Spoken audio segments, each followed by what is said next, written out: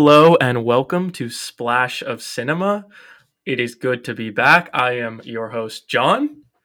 And I'm Pete. We're happy to have you all back with us. We've been on a little bit of a hiatus just with classes, senior year, figuring out what we're going to do for the rest of our lives. So we're having an existential dilemma here. Me more than John, because this man's set to become the next Maverick. So we're excited for him. I'm pretty locked in, but yeah, it's still scary, like growing up and stuff. We'll see. Absolutely. All right. So we just wanted to, we're going to cover some Oscar nominees today from various categories, whether that be acting, production, even we're going to talk about a documentary today as well that we think you all should watch, and all readily available. These movies are on streaming services that most of us have because, cable is dead now. Besides, if I want to watch Blades of Glory, or Shawshank Redemption. It's like Shawshank Redemption or Will Ferrell movies, and that's about it. That is on network at the moment. But John, do you want to talk about some news before we get into the movies? Yeah, we can talk about some news. I don't really have that much to say news-wise. There's been some stuff that's been popping off lately, though, like The Last of Us on HBO. Mm-hmm. Apparently, it's like the next great HBO show. They keep finding gold. Well, yeah, that IP is also like that game is really phenomenal. It's one of the best video games ever made. So, I mean, they're banking off that. And if you look at a bunch of Instagram accounts and stuff, there's side by sides of, shots from the show as opposed to the video game. And it's almost parallel. So it's really exciting. And I need to start watching it. I just haven't had much time lately, but definitely on my watch list. And the episodes are like an hour, 20 minutes long too, like pretty long episodes, but yeah, there's also a couple of really good movies, I think, coming up. This should be another great year for movies. Specifically Scorsese, I'm excited to see again with Killers of the Flower Moon finally coming together. And, is it Ari Aster's new film, Beau is Back or something? What is it? Beau is Afraid, I think it's called. Yeah, that looks really... I watched the trailer for that and I was really weirded out. Like, that might be weirder than his other two movies, which is really hard to do. But I could easily see that being weirder. And I think Joaquin is going to have himself a year because not only is he in that, but he's also going to be in the Napoleon film coming up. Yeah. Who's direct? Is that Ridley Scott, right? I think it is. Yeah. So he's going to put so much money and so much practicality into that movie to make it accurate. Big fan of Ridley Scott. But yeah, we love Ridley on the pod. But I'm trying to think of other stuff. You season whatever 4 came out this past weekend. Weird ass show if you haven't seen it. Follows Dan Humphrey from Gossip Girl, Penn Badgley, really weird dude in the show and in real life for that matter. Like his Instagram is just videos of him talking. It's really odd. But aside from that, I'm excited to see that show. It's just really, it's addicting in a way. It's just above the level of like CW writers, but it's still really bad. So it is enticing and you do want to go back to it.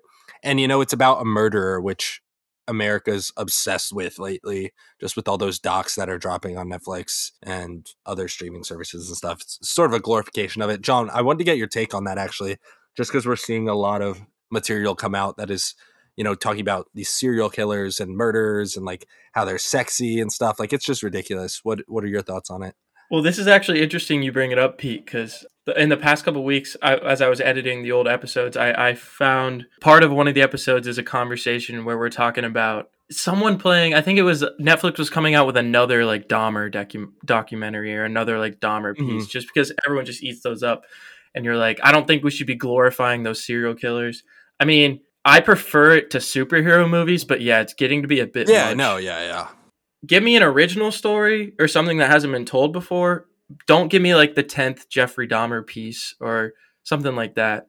I don't know. I think it shows that Netflix kind of has a lack of original content when they keep just relying on these like murder documentaries. And it's mostly like these docudramas they do where they're like kind of acted out, kind of real life documentaries. It's like Dateline on a streaming service. It's weird. Exactly. Yeah. It's like just come up with some original stuff. And I've noticed that from Netflix, especially in the, the holiday season and even these past few months, like they haven't put out a lot of original stuff. They've just been rehashing old stuff on like their top 10s and stuff. And as the leader in streaming, I think it's their due diligence to make original stuff and they have the time and the capabilities to do that. So kind of disappointing for Netflix, but luckily you have people like, services like Apple Plus and HBO who are sort of picking up the slack, coming out with some really good stuff. So And they're being more original. Apple Plus did Blackbird, which I thought was great. I thought it was respectful to the genre. I really liked it.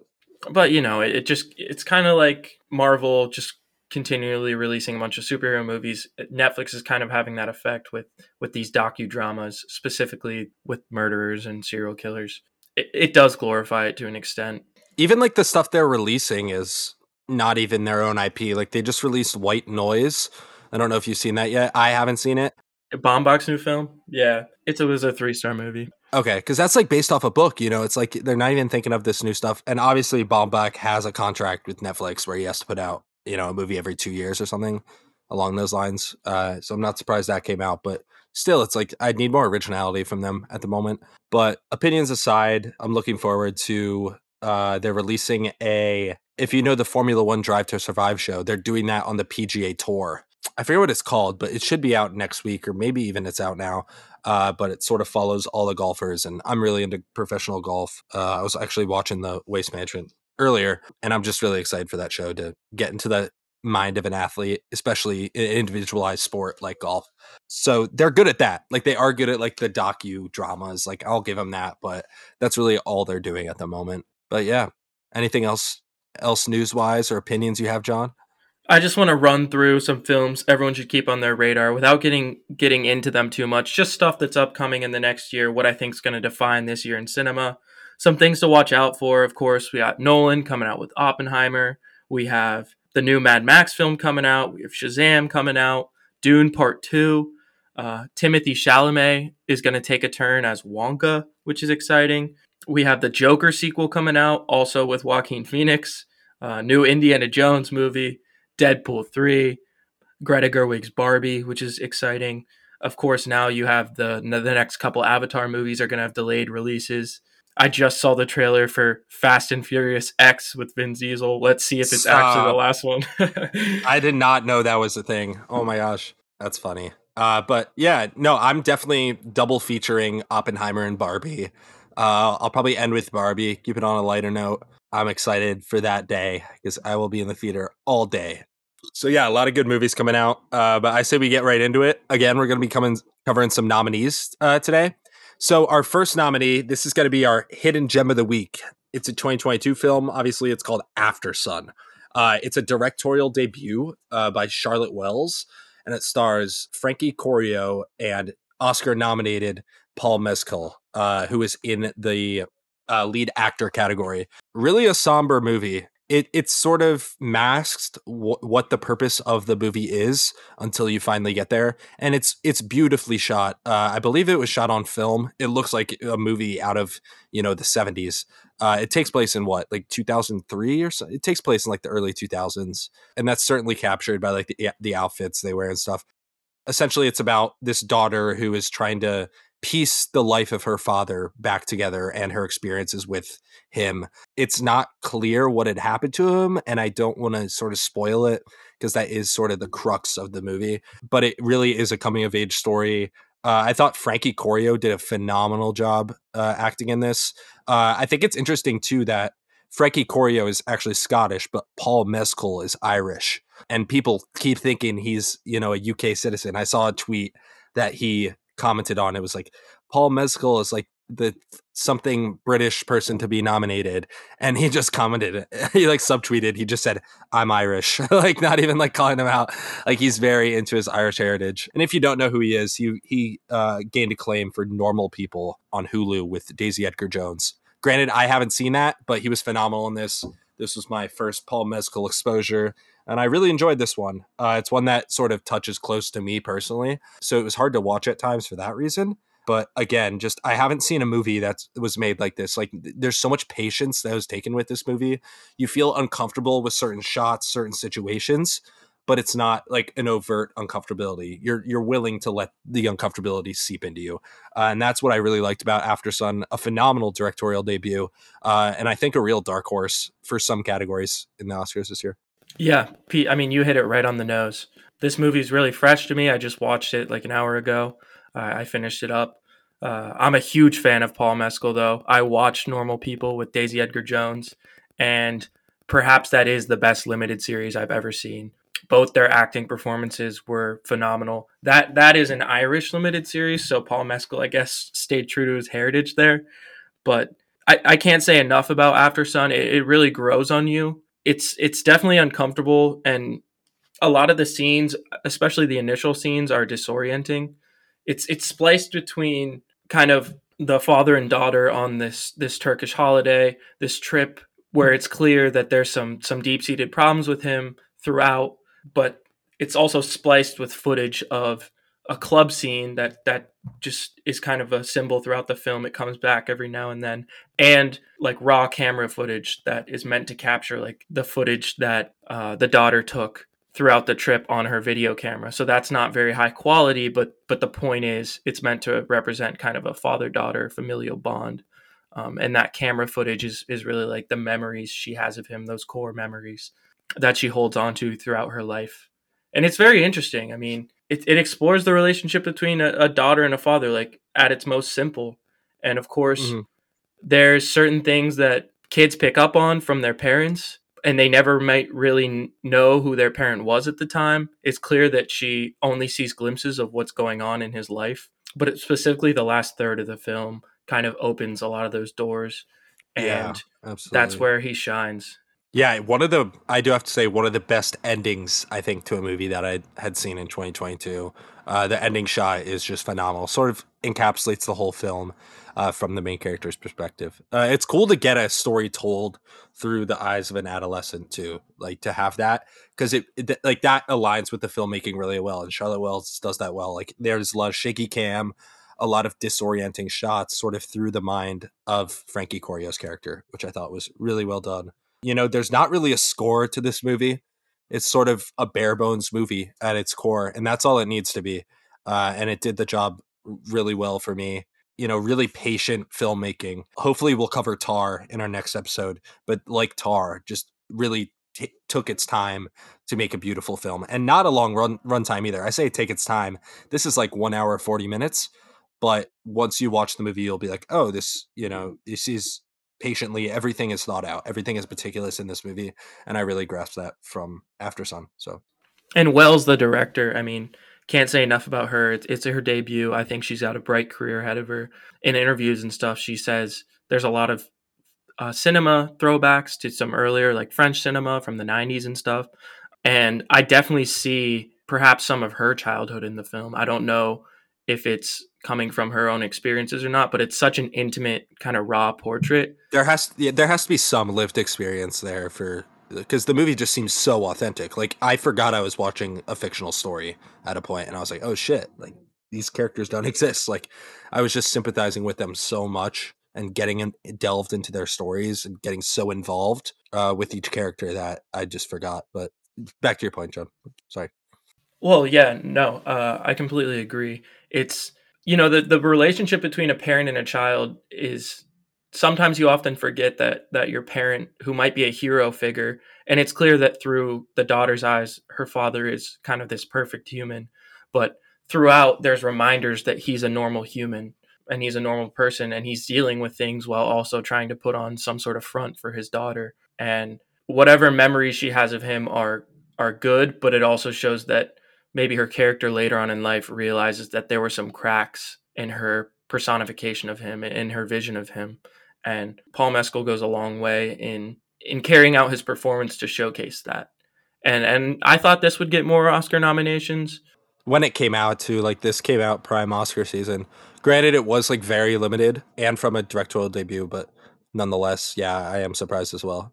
And it's always impressive for a foreign film to get any sort of love outside of the best foreign Mhm. film category at the Oscars. This didn't receive the best foreign film nomination. It easily could have, but it got a best actor nomination. Doesn't correct me if I'm wrong, but doesn't have to be foreign language film or no to be nominated. I think that's the Globes. I could be wrong. Okay, yeah. Even though it is, an Irish, it's not Irish made. It's Scottish. I'm pretty sure the director is Scottish. She is. Yeah, well, like we don't think of that as international, but like obviously that is international. So I do wonder the criteria for that with the Academy, because I know for the Globes, like that wouldn't qualify. Yeah, it wouldn't. Because I remember we had this debate a few episodes ago. We were talking Minari back in 2020, and that was an American film, but it received a Golden Globe nomination for Best Foreign Language Film. Right. Okay. And so then it wasn't eligible for other categories, which was interesting. Uh-huh. But After Sun is definitely much more of a critic film. It's a little more nuanced. It's not very exciting by any stretch. And of course it can resonate with your average film viewer, but your average person that's going to watch say 20, 30 films a year, this isn't even going to be on their radar and they're not going to watch it.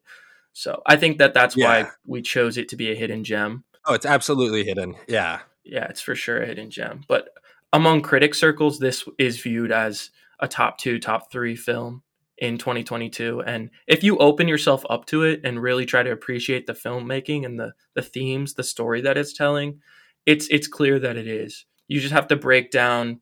You have to be ready not to see really any excitement, and you have to kind of put yourself in a space where you can feel your own memories associated with it, because everyone can take something away from this. Everyone can see a little bit of Paul Mescal's character in their own parents. And I think that's super unique. And that's what makes it kind of real and raw. Yeah, you do need a little bit of vulnerability going into this movie to be present, to watch this. Definitely not like a date movie by any means. I would say definitely not. It's a pretty somber piece, but it is like very stripped down filmmaking, which is why I appreciate it a lot. Like you don't need a huge budget to make a great movie, and I think After Sun is a great encapsulation of that. It's profoundly sad. It's profoundly moving. I mean, it is a beautiful film. Don't get me wrong. I don't know if I'm ever going to watch it again. Yeah, I'm not gonna. Yeah, It's the type of film that upon rewatch, I'm sure would be just as good. I'd notice more things, but it's sad and it's really moving in a way that, I don't know if I'd be ready for in a while. I definitely have to watch a couple lighthearted films after this to kind of center myself again. But that speaks to its power in moving one's emotions, and that's really what a film's about, is getting an emotional response. This succeeds on every level in that endeavor. So I think that's enough for After Sun. If we keep talking about it, I might cry. But I just want to say it was on Hulu for a little, but it's not anymore. So again, if you'd like to watch it, reach out to us, splashofcinemapod@gmail.com. We're still chugging. We're still checking those inboxes. We're getting lonely with the lack of responses, audience engagement, but we love to hear from you. So please reach out to us and let us know if you'd like to watch that one. awesome. Yeah, definitely do that. We love engagement on the pod.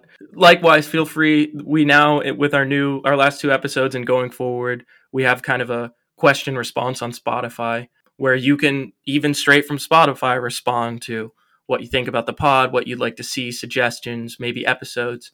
If you're passionate enough about film, like reach out to us and come on the pod. We love to have guests. I'll just give that little shout out before we move into our next piece. So, I think we're good for After Sun. Our next piece is The Elephant Whisperers, which is a nominee for this year's short doc category. After seeing it, I haven't seen the other ones yet. I would say it's perhaps the favorite, at least in my eyes. This is one thing Netflix did well, and it's actually not an American film. It's a Tamil documentary, and Tamil is the language that it's in. So get ready for subtitles. It's totally worth it. Coming out of southern India. It's on an elephant reserve, and its two main characters are Boman and Belly, who are really they're the two actors credited on Letterboxd. And it's directed by Kartiki Gonzalez, and it's written by Priscilla Gonzalez. So the writing and directing is not really what's so special about the documentary. It's more the shots, the cinematography, the interview footage, and it follows these two orphaned elephants, Raghu and man, I'm forgetting the other one's name. It's like it's something like Darog or something. I forget, but regardless, they're the two elephants. Yeah, yeah. It mostly follows Raghu, who's kind of the inspiration for the film. When the documentary started, these two caretakers, Bowman and Belly, and what's unique about Bowman and Belly is they're the only couple caretakers on this reserve. So Belly mentioned it. She's the only woman that's given the privilege of taking care of these elephants, and it's essentially it's on a reserve that is like a just a nature reserve in general, but it's the largest elephant reserve in southern India, and they take care of elephants that aren't ready to go back into the wild yet. So the story with Raghu, and I don't think this is a spoiler, it's kind of told from the moment the film starts, is his mom was killed when she ran into like an electric fence in a village, and Raghu was orphaned from a young age, maggot infested. They didn't think he'd live due to the success of these caretakers, and you'll see this throughout this deeply emotional film. They raise this elephant kind of as their son, and throughout they started just as caretakers, but they kind of learned to love each other along the way. So it's really kind of a family film featuring some beautiful nature shots. It's another heartwarming story.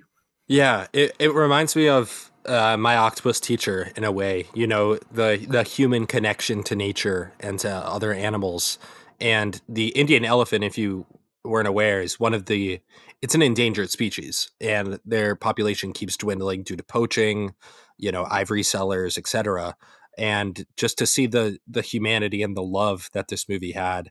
Movie is a stretch. I mean, it's 40 minutes. It's a very easy watch, very beautiful watch as well. If you're just looking to, you know, lift your spirits up, give yourself a little hope, I would watch The Elephant Whispers because it's phenomenal. I finished it earlier today. Like you said, the nature shots, they do a lot of bird's eye shots as well as really close shots with the elephants, and they're amazing creatures. And you sort of see the bond that this couple gains with this elephant as the story moves on, as the elephant matures.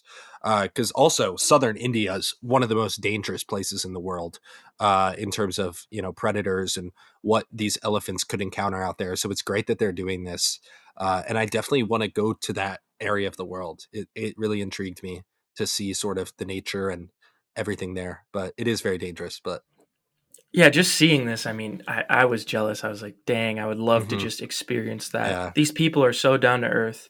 They're yeah, they're happy. very nice. Yeah. It's a lot of hard work. It's clear. I mean, they're working around the clock to take care of themselves and this elephant and the other animals on the preserve get some of the food and stuff. There's a lot of shots of monkeys that kind of provide comic relief in Yeah, the documentary. langurs is what they're called. Yeah, Langurs. it's another endangered species actually. So it's good to see this reserve like protecting those animals. But And make no mistake, elephants are dangerous as well. But mhm. it's insistent throughout the documentary that through this nurtured care and the emphasis on not only providing Raghu with what he needs to survive, but also showing love. Because elephants are deeply emotional animals, perhaps more emotional than humans, very intelligent animals. So by providing this elephant love, he becomes not really a dangerous part of their life. He amplifies it and allows them to experience the joy of kind of raising a child, Mhm. which provides moments of heartbreak throughout, but also really empowering, inspiring moments that just kind of leave you feeling whole at the end. It's a very hopeful piece. Yeah, absolutely. I don't know if you know who this is. Do you know who Forrest Galanti is? I don't. No? Okay. Well, he's sort of this he's this wildlife biologist, and he specializes in finding what were extinct species.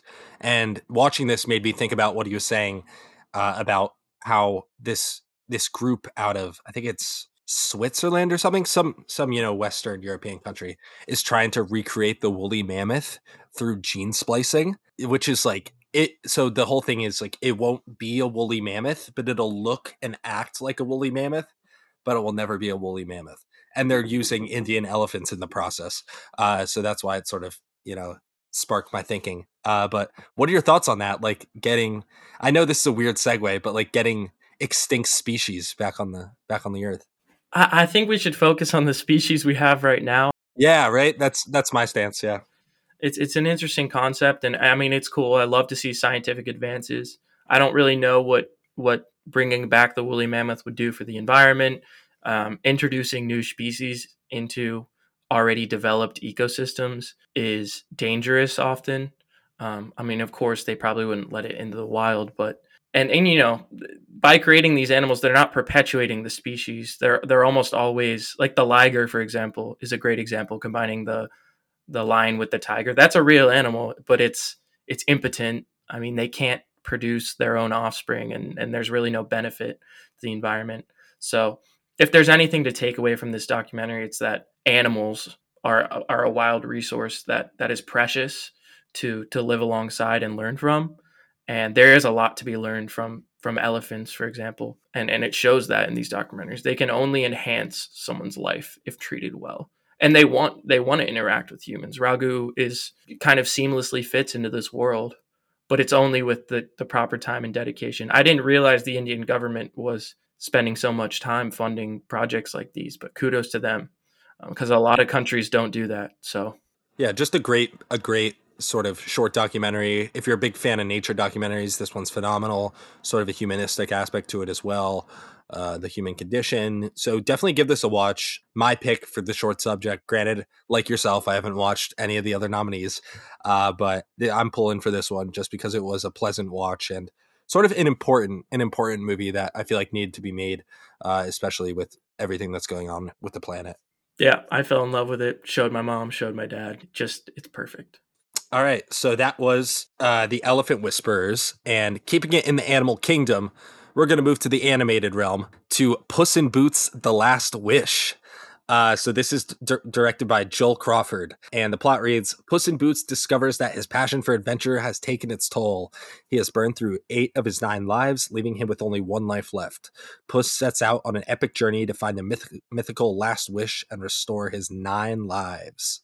It has Antonio Banderas reprising his role as the titular feline alongside Salma Hayek, and it has Florence Pugh, who plays Goldilocks, actually. John Mulaney is in it as well, among others. Pretty stacked cast for this one. Initial thoughts, like I went into this one not expecting a lot. I don't have any allegiance to the Puss in Boots canon or character for that matter. Sure, I get a chuckle out of it, but I really enjoyed this movie. I don't know about you, John. Like I had a great time with this. It was much more than I thought it would be.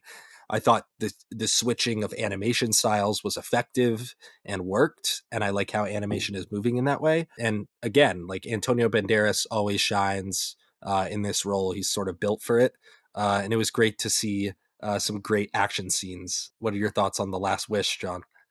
I came at it from the exact opposite way that you came at it, Pete. You went into it with no expectations.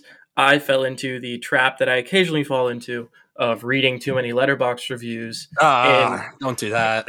in an excited fervor to go to the movies. So I went with my roommate, got tickets, saw it in theaters. Of course, it's a great theaters experience. It's a great animated movie. I left feeling great about it. I think it's a great film, but it's not the 5 star. I mean, some of the reviews I was reading were saying this is the next Spider Verse or Puss in Boots Yeah. into the multiverse. Some were saying like it made me deeply emotional. It made me cry. I didn't take any of those feelings away from it. I thought it was a solid sequel, just about the best that you can get from what is essentially the 6th movie in a franchise. I mean, it's still attached to the whole Shrek franchise. And I think it did kind of bring back the franchise a little bit. I know that after the success of Puss in Boots, both with critics and audiences, there's going to have to be another one made. That's normally how it goes. The first Puss in Boots film was not very good, but this really took liberties with animation. They did their time, they did their diligence.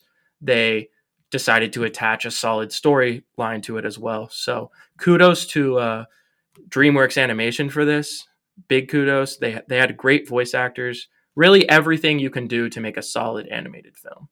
And I don't know if it is the favorite for this year's best animated. I would be surprised if it isn't. I haven't seen all the films in the category. It is a standout. It's a strong animated film, but it doesn't. I don't think it holds a candle to Spider-Man and the Spider-Verse. No, I don't think that's an apt comparison by any means. But because like without Spider Verse, this movie wouldn't exist. Just in terms of animation style and even story structure, for that matter, there's a few parallels there. I do want to shout out the wolf in this. I think that's a phenomenal villain. One of the scariest villains I've seen in an animated movie recently, and that's hard to make an animated villain scary. But you really feel for Puss in Boots and sort of his fear around this villain. And then you'll see throughout the movie, there's numerous other villains introduced. Everyone's looking for this, wishing star in a way to better themselves to some degree. But Puss like desperately needs this. So you sort of empathize with him as the story moves on. But yeah, just a good watch. I love the action sequences. The opening scene was phenomenal too. It opens with a bang, which is great for an anime movie for me. I think it ran a little too long, and there isn't one side character who can get very annoying very quick. So I'll just say that not Salma Hayek's character. I think she does a great job. I like that character a lot, but at times it can sort of be a little too much. To your point earlier about best movie this year, I'm gonna go with Guillermo del Toro's Pinocchio. I don't know if you've seen that. Haven't seen it yet. We'll have to cover it, Pete. Yeah, absolutely. Because I really enjoyed that one, and I don't know if it's the favorite per se, but it's my personal favorite from this year. Granted, I haven't seen Marcel the Shell with Shoes on either, but I don't really want to see that. If that makes sense, it just seems sort of boring. I don't know. You can throw in 2 cents about it, but no, I really enjoyed Puss in Boots: The Last Wish. That's the crux of what I'm trying to say. Went into it not expecting much, and I came out a little satisfied. I gave it like 3.5 stars. I think like it's a good, well-made movie, absolutely, but what nothing crazy special. About the other films, the two films you referenced, Marcel the Shell with Shoes on, and Del Toro's Pinocchio. Those are the two animated films, ironically, in the category I haven't seen yet. As I'm building to the Oscars, of course, I have this goal to watch them all before the ceremony, and of course, I want to get to those films as soon as possible. But after every Oscar nominated type film, because a lot of them are great films, I have to kind of cleanse my palate with one or two like low budget comedies. Yeah. That's why I roll, so that way I can take more out of the good films and appreciate them more. But Puss in Boots, like to your point, there is a lot going on. That's one of the criticisms I have for the movie. I think there were too many side characters introduced, and that Yeah. way you never really had your chance to fully explore some of these really interesting side characters, but there were just too many, so it was hard to develop them all. I loved the Wolf, of course. That's one of the best villains I've seen in recent memory. Another great villain I thought was Mulaney's Jack Horner, provided some Yeah, comic yeah. relief. It was a good time. There were great side characters. It was just too much. The runtime was a little long, but oh, I mean, it was beautiful animation. I loved the story path that they took to kind of open up some of those great chances to show different animation styles. I thought it was just really cool how they got into deep themes. A lot of animated movies don't do this. This really touched on kind of death and one's purpose, and should one be enjoying life versus trying to prolong their life more. That's kind of the Yeah. great human experiment. Like, are we trying to live as long as possible, or are we trying to maximize the time we have? And it's hard to balance both. And Puss comes to that realization. I mean, he's kind of this immortal figure in this Shrek canon and just in the vernacular, but he is forced to confront his own mortality. And God, that's excellent cinema. That's excellent storytelling. Yeah. That's what makes a great movie, because you can play with animation all you want, but if you don't have a solid story to build it on, the movie's kind of screwed from the beginning. Yeah, it's interesting that you bring up that the themes of mortality, because I feel like the audience for this is around our age, maybe even a little older for that matter. People who grew up with Puss in Boots like 2004, etc., 2000s.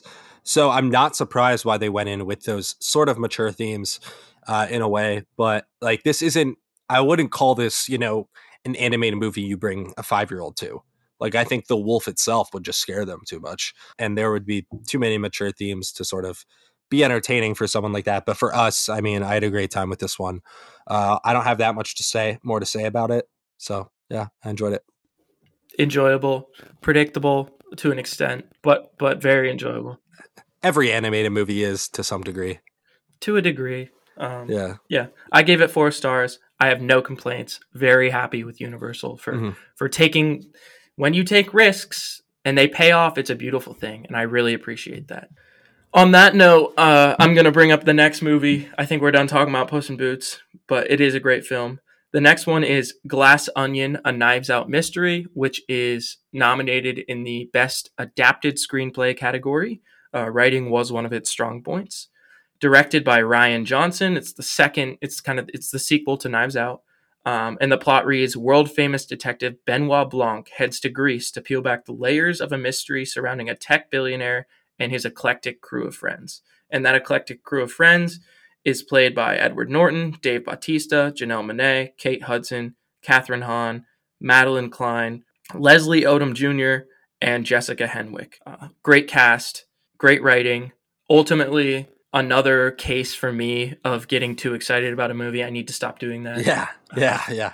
It's so hard to go into something with zero expectations, and I found that it gets harder and harder as I get more into film, because even like for this next year, I have this whole lineup of films that I'm expecting something out of, and I don't want to say I was let down by this, but I don't think it was what the first film was. I do think it took a step down. Oh, yeah, absolutely. Yeah.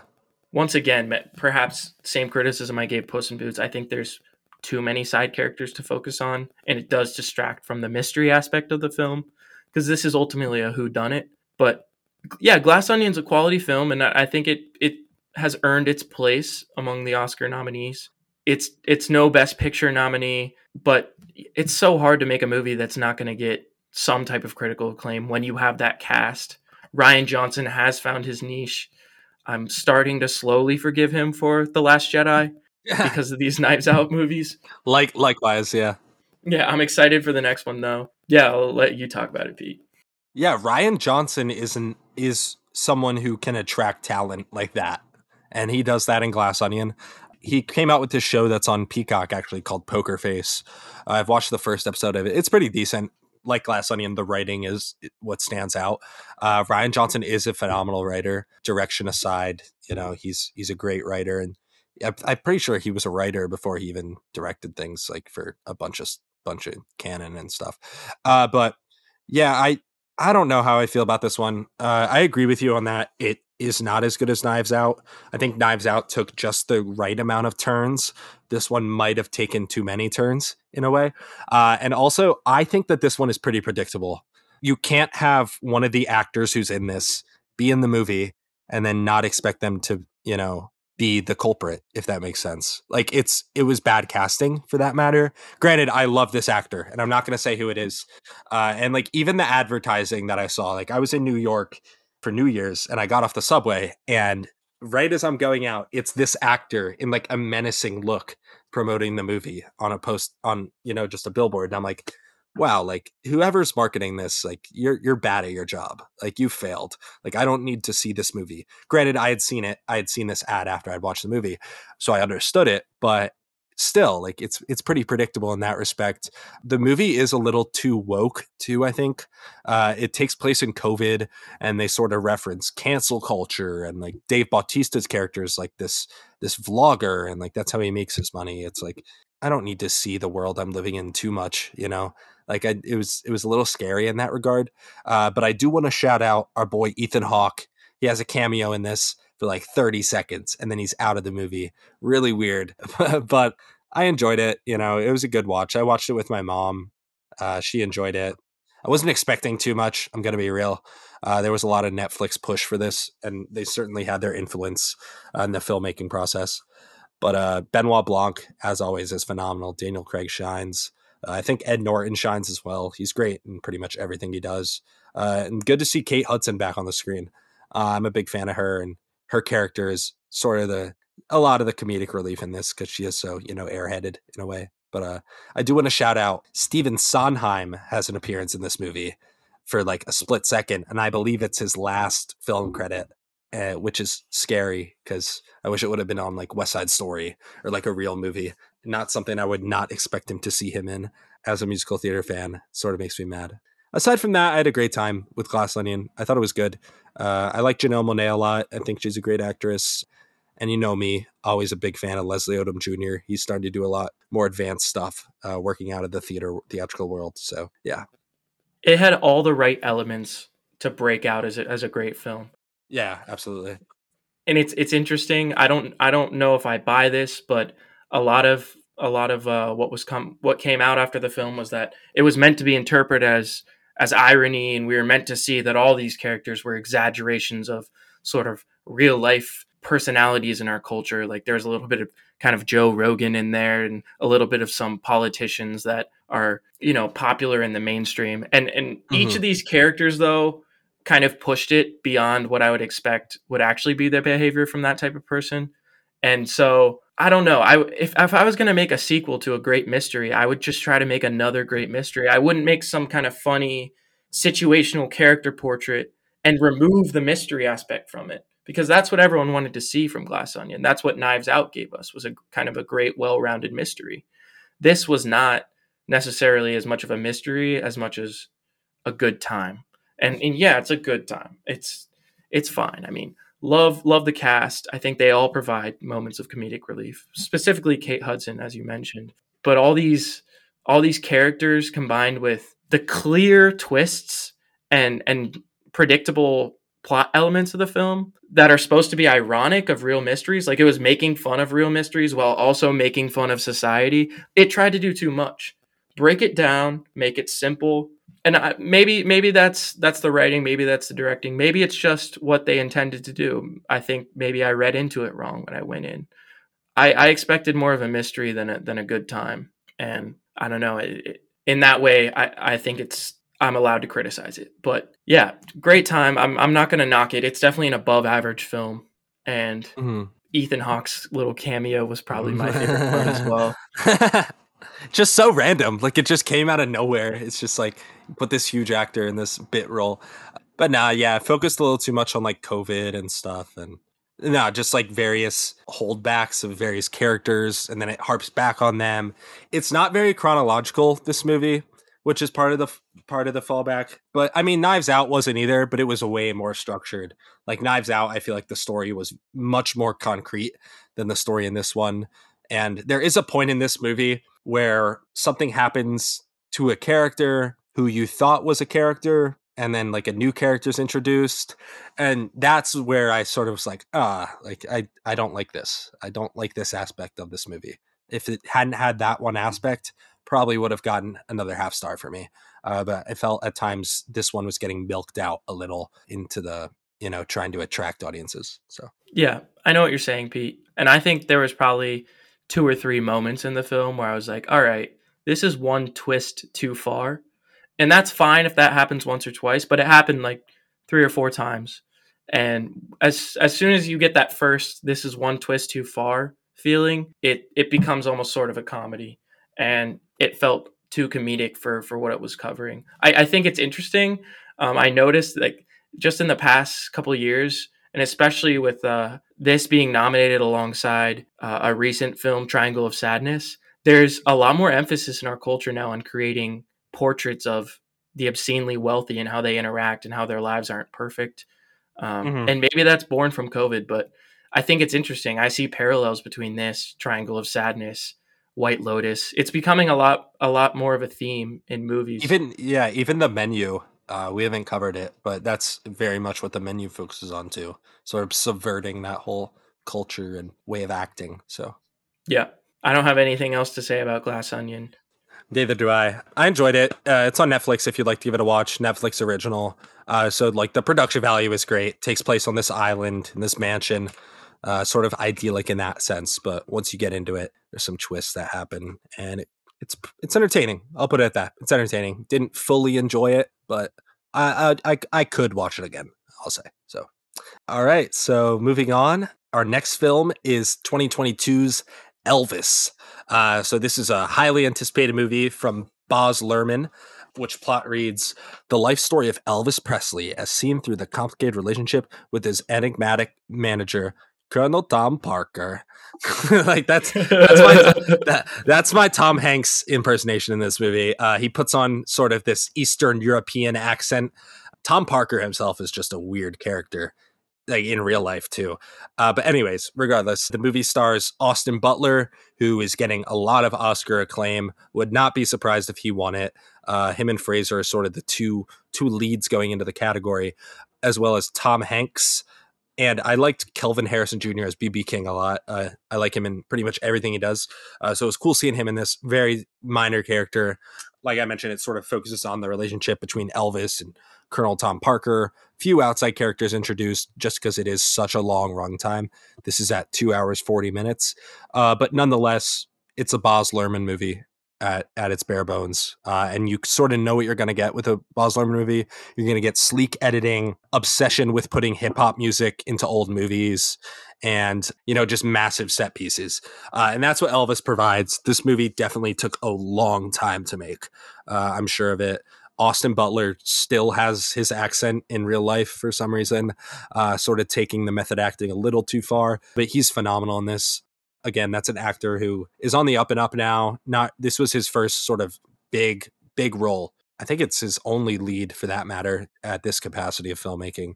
But it was fine. Like, granted, I didn't live through Elvis. John didn't live through Elvis. We don't have any allegiancy to Elvis. So it failed to strike a chord in that respect with me. I think with you, John, as well. I don't want to speak for you, but I don't think it held as much weight as it did for some people. And Tom Hanks's accent is just laughable. I don't know why they didn't get, Christoph Waltz, someone who can do like, in like a German accent, if you want to even call it that. But it's just funny. I love how Tom Hanks is just playing old dudes now. I love it. I'm here for it. And that's what he does in Elvis. Austin Butler did do all of his singing in this as well. So that's important to note for the Academy Awards. But I don't know. It was fine. It was way too long, but it was so flashy that it's sort of just like, I sort of forgot about it in a way, because that's not what attracts me in film. But what about you, John? Oh man, yeah, I felt like at one point, seeing Tom Hanks play Colonel Tom Parker, I felt like he watched the Disaster Artist adaptation of the, kind of making fun of The Room, and he's like, "Oh, I need to find some real life character that's just as wacky as Tommy Wiseau, because Colonel Tom Parker is an interesting character portrait, and I need to pull out my inner James Franco and just try to make it funny." It was weird. It didn't necessarily work with the film. A lot of things didn't work with the film. The hip hop music, great example. That's something I immediately noticed. You ain't Like nothing but a dog. like playing like Cardi B and stuff like over like montages of the 1950s doesn't work. With Baz Luhrmann, like he's cool, but it was over stylized for sure. Oh yeah, all of his movies are though. Like all of his movies, you know what you're gonna get going into a Baz Luhrmann, and like this was no exception. Yeah, to everyone's credit, though, they played the formula. They played everybody. It worked. I mean, Elvis made its money. It got 8 Oscar nominations: Best Picture, Best Actor, Best Editing, Best Cinematography, Best Production Design, Best Costumes, Best Sound, and Best Makeup and Hairstyling. It deserves some of those nominations, but man, they really played this formula well that we've seen in recent award shows adaptations. Is like, I'm getting reminded of Bohemian Rhapsody, the Judy Garland biopic. Like every year now, it feels like we have some super stylized biopic for Disillusioned musician or something. Yeah, every year it comes out. Yeah, and it plays on the voters' old love for these musicians, and it milks it.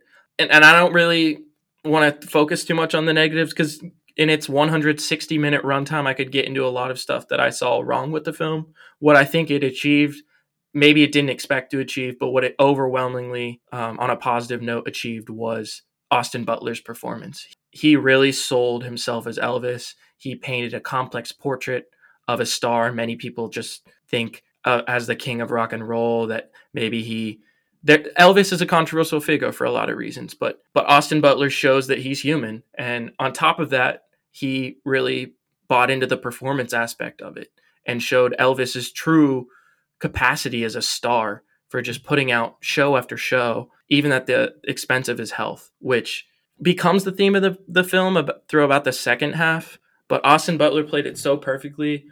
Personally, I would love it if he won Best Actor. I think that it does deserve that Oscar. And I think the reason we're talking about it is because of Austin Butler. I don't know if without Austin Butler's performance, if it even gets all those other nominations. Yeah, no, I don't think so either. Yeah, I loved his performance. I was drawn to him, and I can't wait to see what he does in the future. If he can ditch the Elvis accent and do some other roles, good for him though. He really shone, and yeah, perhaps he wasn't the one that was supposed to shine. It was supposed to be Tom Hanks. Focusing on the Colonel was the big downside of the film. Yeah, I don't think, like, if it was 3 hours of just Austin Butler with a few side characters introduced that maybe influenced him, that I would have preferred that movie so much more. But this really paints Colonel Tom Parker as the villain per se, and it's told through Hanks's perspective, which is skewed at times to his wants and desires. But that aside, I mean, Austin Butler captures every minute tendency that Elvis had. If you watch side by side clips, they're very similar.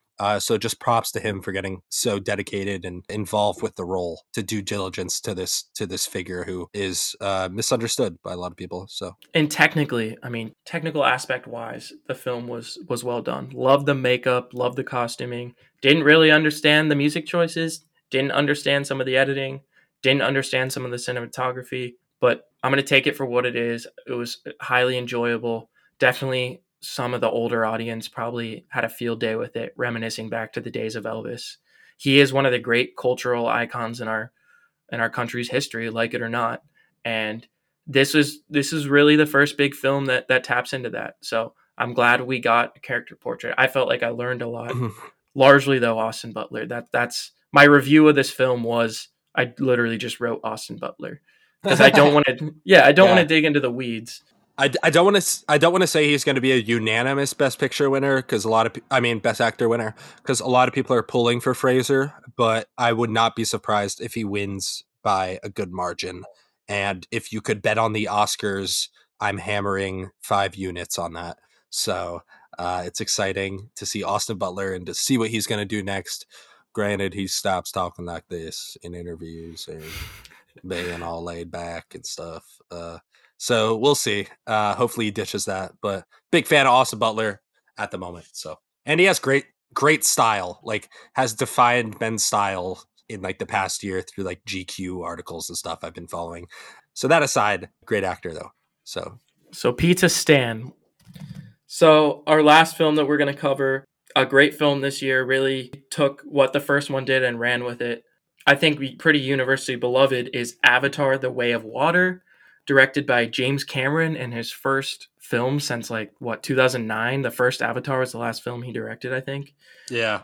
Another super long runtime, but worth it. The plot reads: Return to Pandora. Set more than a decade after the events of the first film, learn the story of the Sully family, Jake, Neytiri, and their kids.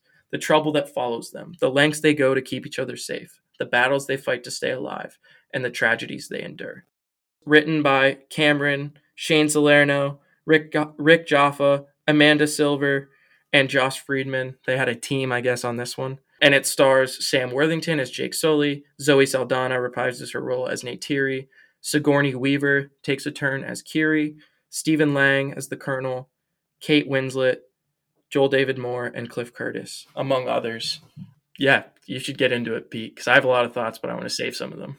Yeah, I'm going to do a spoiler-free review here. At least I'm going to try to. So I saw this in 2D when it first came out, and then I went back, had to see it in IMAX, and I do have to say, see this in IMAX if you get the chance, or 3D for that matter. Even like it's meant to be seen in that medium, so definitely do it. James Cameron, I love him. Like I love what he's doing with Avatar. I'm excited for the next installments, and this even I was excited, I'll say, and then this even propelled that excitement even more. Just like it's the first one, but even better. That's what I'll say. Granted, I did like the first one more just because it was more shock value. But in terms of filmmaking, this is leagues above the first one, just with the technology that's come out in the past few years. I mean, he was putting his actors in mocap underwater to make it seem that authentic. And it seems very authentic in the movie. The features on the character's face, the whole water tribe is really cool. And sort of you get an anthropological view of the Na'vi and how they act in various biomes for that matter. And it's really cool to see an expansive Pandora and sort of see the evolution from the last movie. It pieces everything together too. Like Cameron doesn't take any shortcuts in the storytelling in this by any means, which I really appreciated. And it's a 5-star film for me. Not in my top 5 for the year, I will say that, just because I'm not the biggest, sci-fi Avatar head out there. But I was excited to see this, and my excitement was met. This is an example of going into something with huge expectations and it fulfilling that and even some. And that's how I felt with Way of Water. What about you, John? Loved it. And I'm going to start with probably where everyone starts. Every film lover starts when they think about Avatar: The Way of Water. James Cameron. It's his baby. It's clear he had the patience and dedication to put out a film that, although for sure it would have made its money anyway, he decided to really give it the justice it deserved and keep this universe afloat. And that's through the technology he used in the filmmaking process. He originally was waiting for some new technology to come out, some new toys that he could play with, and then he got impatient. So he developed his own new filming techniques underwater, and really revolutionized a lot of modern cinema in a cool way. I think it seemed throughout like James Cameron had his hand in it, and the joy was evident through the movie. His joy in the filmmaking process, the actors' joy in participating, that was all palpable with the characters, with the writing, with the shots. I love that he asked The Weeknd to do the closing credits song. I thought it fit Yeah. perfectly. It was great. Reminded me of when Nolan used Travis Scott to do the closing credits song on Tenet a little bit. I have so many highlights. I loved the story from beginning to end. It starts with birth and ends with death, and kind of parallels what this universe, what these people are going through in a beautiful way. So if one has the patience and the understanding to watch this and really appreciate it, you can see themes from the beginning to the end connecting 3 hours later. And a lot of stuff happens in between. There's a lot of scenes. One criticism could be that there's too much, but all I want is more. So Mhm. I think the 3 hour runtime was well worth it. I saw it twice. I really got the spiritual connection that these characters feel with the universe. The climax was perfect. I love the whales. They are to Cameron maybe what the worms are to Denis in Dune. He really smashed this one out of the park. And I think within a developing franchise as a sequel, it's perfection. Yeah. Definitely did its due diligence to not only the fan base but just the public in general. The first Avatar focuses on conserving the forest and the land, and this one's talking about the sea, and it's pretty overt in that saying through the human characters in this. The one guy for some reason is like Australian, and he tries to provide some comedic relief, not to much avail. To your point though about sort of doing too much, that is a big criticism. That was the one criticism, not too much, but more there. I found that there was one unnecessary character in this who didn't have to be there. And I think if they weren't in it, it wouldn't be a better film per se, but it would be more enjoyable for me. And that character is Took. I'm going to go out and say it. I'm very anti Took. That's Jake and Natiri's youngest. For those of you who haven't watched it, I just think her presence in the movie really doesn't need to be there. She gets the whole family into binds at times, and I think that's one of her reasons for being in the movie. But like obviously the kids, I think Sigourney Weaver's daughter and the two boys are integral to the plot, and I can't wait to see what those three characters do in the future installments. But I just think Took as a character just wasn't quite there. And then the last one I have to say is I wish they showed more of the Water Tribe. We were introduced to them sort of a third of the way through the movie, I'll say, and then they sort of fizzle out as the plot develops and as Stephen Lang's character makes his advances. And I wish that we learn more about them, their stories, how they got brought to that island, some more development from them. Just because we know everything about the Sullys and Natiri and Jake and stuff, and it even walks you through their years since the first movie. But I wish we got a little more of that Water Tribe, a little more Kate Winslet action would have been cool. But nonetheless, I think I saw enough of them to be satisfied. Like this isn't a knock on the movie by any means, but I just wish I had seen more of the Water Tribe. So I loved the fact that they brought back Sigourney Weaver. They found a creative way to keep her in the universe. yeah, Because who doesn't love Sigourney Weaver, especially within the sci-fi realm? She's one of the greatest sci-fi actresses of all time. I do think it was kind of weird she was voicing like a child. it worked. Like it worked though. Like it. It I mean, yeah, works, yeah, but I don't know. I'd be hearing this what is supposed to be a child speaking, and I was hearing like a it's like a 60-year-old 60-year-old woman. boy. Yeah, yeah, I know that's fair. Yeah. So in that sense, it was kind of weird, but I would have rather had that than introducing some new character, I guess. Mhm. I thought on your point about unnecessary characters, Jermaine Clement, who I love, had what was going to be such a promising character in this film, and they only used him for like sparse moments of comedic relief. I really didn't think they did his character justice because they introduced him as potentially a super rich character in the franchise. Oh yeah. I just had to look up who that. I just had to look up who that was, but okay, yeah. That was an underutilized character because he was different from the other humans in a way, and I wish they focused more on him and his his attempts to conserve Pandora, but Yeah, he was like in the first film when you have Weaver and the other scientists that start this Avatar program, but learn to develop kind of this love for the natural world and want to save it. He was that version in this film, but instead of getting the full maybe hour of screen time or, piecemeal amounts of screen time to amount to an hour that the scientists in the first film got, where they became integral characters, his character didn't get that.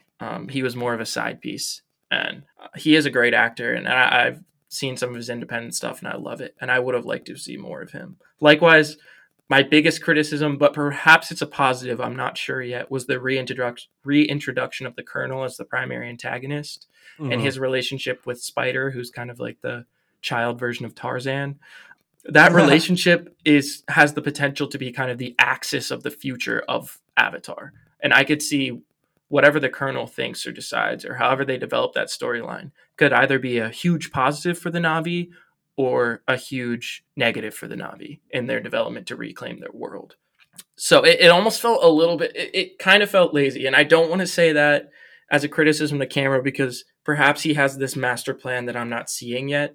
But it felt like a microscopic version of the reintroduction of Palpatine in Star Wars 9, where they're like, all right, we can't write our own new creative villain, so we need to bring back an old villain that worked and find a way to like reanimate them. And I don't know, I felt like it was a little lazy. But the other thing, sorry, I don't mean to jump criticisms on this. I thought it was a 4.5-star movie. But the other thing that was weird was the whale brain fluid, which is now the valuable resource they're trying to get, that was part was worth funny. like 10 million for a little capsule of it. Like the hunting process alone cost way more than $10 million, and they wasted that amount in ammunition alone. So there's no way that would be worth the quadrillions of dollars it would have taken the humans to get to that. Yeah. I love how Yeah, no, just, how the first one, it's like, oh, this block of unobtainium is like $50,000 million. And they're like, yeah. And then in this one, they're just like, yeah, this brain fluid stops aging. It'll run you 10 million a capsule. It's like so much less than unobtainium. They're just like looking for the next thing, but it's just like so pointless. Like, it's ridiculous. Thinking back, I did put it at 4.5 stars on Letterboxd because of, that, as well as the toque and the prior mentioned things I said. But yeah, that part was just funny. Like, I just laughed when they were like, yeah, this is why we kill him. I'm just like, bruh, like, what? Like, I mean, it's all a great, it's a great little plot line until they say this stuff right here, this stuff, like stuff that we just spent hours getting and have this whole cool process down to get $10 million. And I'm like, oh my God, like your ship to run for a day cost $30 million at least, like this aircraft carrier you have essentially would cost like billions of dollars to run a year. And okay, this stuff that stops aging, like it stops aging. Pretty powerful thing. Someone would only be willing to pay $10 million for that. Something tells me you could command like billion value for that, or like $10 million for a little capsule of that. Like $10 million? You know how many people can afford $10 million? Like a lot of people. And there weren't that many whales, so the math doesn't add up to me. Yeah, I think Tom Brady got his hands on that, though, clearly. Any NFL player with a decent contract would get their hands on it. But do you have anything else to say? I did appreciate the Weeknd song in the end also. I was not expecting that, pleasantly surprised. So it's on my playlist now. I love it. I love the film. I mean, I really did. And only because of its long runtime and the liberties they took, which are overwhelmingly more positive than negative, did it open itself up to a little bit of criticism. And I'm sure a filmmaker like Cameron thrives on that, and he's going to prove us all wrong. I don't even know what he can prove wrong. Like a lot of people were saying, like in their reviews, like Cameron proved everybody wrong. Like it's James Cameron. Cameron, like yeah. I only expect greatness from him. Like you're talking to the dude who made Alien and Titanic, right? Like he's made crazy sci-fi and Titanic. Like he's fine. Like the only way he could prove like a critic wrong would be to make a terrible movie. Yeah, right. No one's doubting this guy at this point. It's James Cameron, But yeah, that's all I have to say about that. Yeah, just really enjoyed it. Definitely going to see it in theaters again at some point down the line. It's meant to be seen in theaters also. So if you do live in a place where this is still in theaters, go immediately. It's definitely worth the 3 hours and change runtime. Just the tech is just phenomenal. All the underwater creatures that are there, like it's just so sick. Like the world of the Pandora is just so dope. Cameron has clearly thought about this world. It's so well crafted and just enjoyable at the end of the day. So Pandora's thriving. Can't wait to see what they have next. But yeah, so that brings us to a conclusion of the 6 films we covered in this episode. Please check them out. If you're interested in seeing kind of a portrait of this past year, the 6 films we just talked about encapsulate different parts of what made last year special in cinema and what deserves to be recognized next month at the Academy Awards. We're going to have at least 1 or 2 more episodes where we get into some of the more of the heavyweights. absolutely, yeah. There's definitely some films we didn't mention that got nominations that I want to talk about, including, Best Picture favorite, Everything Ever at Once, Tar, The Whale. There's some good The stuff out there. Fablemans. There's a lot we need to talk about. So, but yeah, please check those out. I enjoyed doing this episode with you, PL. It's absolutely. a good time. I'm glad we're ending now, though, because my computer's about to die. So Same. Thank you guys, as always, for listening. And we really appreciate, especially our parents out there. We appreciate all you guys. Please reach out to us if you want to cover anything else. We see you. But yeah. All right. So signing off. I'm Pete. I'm John. Thanks for listening. Nice. 80 degrees. Oh shit. That's sick. Hell yeah.